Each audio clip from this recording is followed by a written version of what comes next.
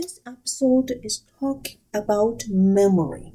Okay, we all want to sound smart in front of others, and many times we think, "Why I'm so dumb? Why he has so many ideas and I have none?" And lots of time it is about our memory. And when you have a limited memory capacity, you can only remember the few things. Of course, it's hard for you to show some intelligence. So how to remember tons of stuff? I know human brain has its limitation, but we still want to maximize our capacity. So, primacy and recency, we remember the most recent and also the beginning of it. Try to make it short stops to enhance this primacy and recency. Also, spacing out. Don't study everything by a day. Spacing out and repeat in a certain interval, and make stories about what you learned. Turn them into picture or remember according to movie or even the fantasies, right? Our brains always, especially hypothalamus, it loves fantasies, and hypothalamus is also our sex drive, and that's why lots of sexual drive is related to the fantasy thoughts. And utilize the memory of Loki. Loki is about the locations. You're familiar with the house furniture, and put your stuff, the things you need to memorize into each furniture you place in the hall, and remember how you walk through the hallway, and you remember everything. Make it chunking. Break down the long boring number into like a phone number, and give some acronyms, some interesting, and the movie and the music rhythms, right? The music help you remember. And some kids can recite the whole musical, but they cannot even recite 200 words of the article. The mood help you remember things. So happy people remember more stuff. So don't always keep yourself grumpy. Good mood has the mood congruent. You tend to remember anything, everything make you happy. So happy people is more acceptable and popular because people like to filter out unhappy people.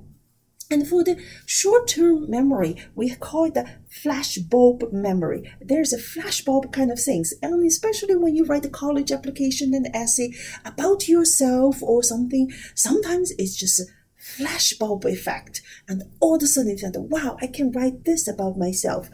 For the long term, usually the best memory is by muscle. Muscle remember this. So you want to keep repeating the same posture and hitting the ball again and again and again. So our forgetting curve is very fast at the beginning because assuming whatever you learned right now is not important. But the brain will readjust if you keep telling it to say, no, I need to remember it for the long run, right? So the forgetting curve will start diminishes and then levels off.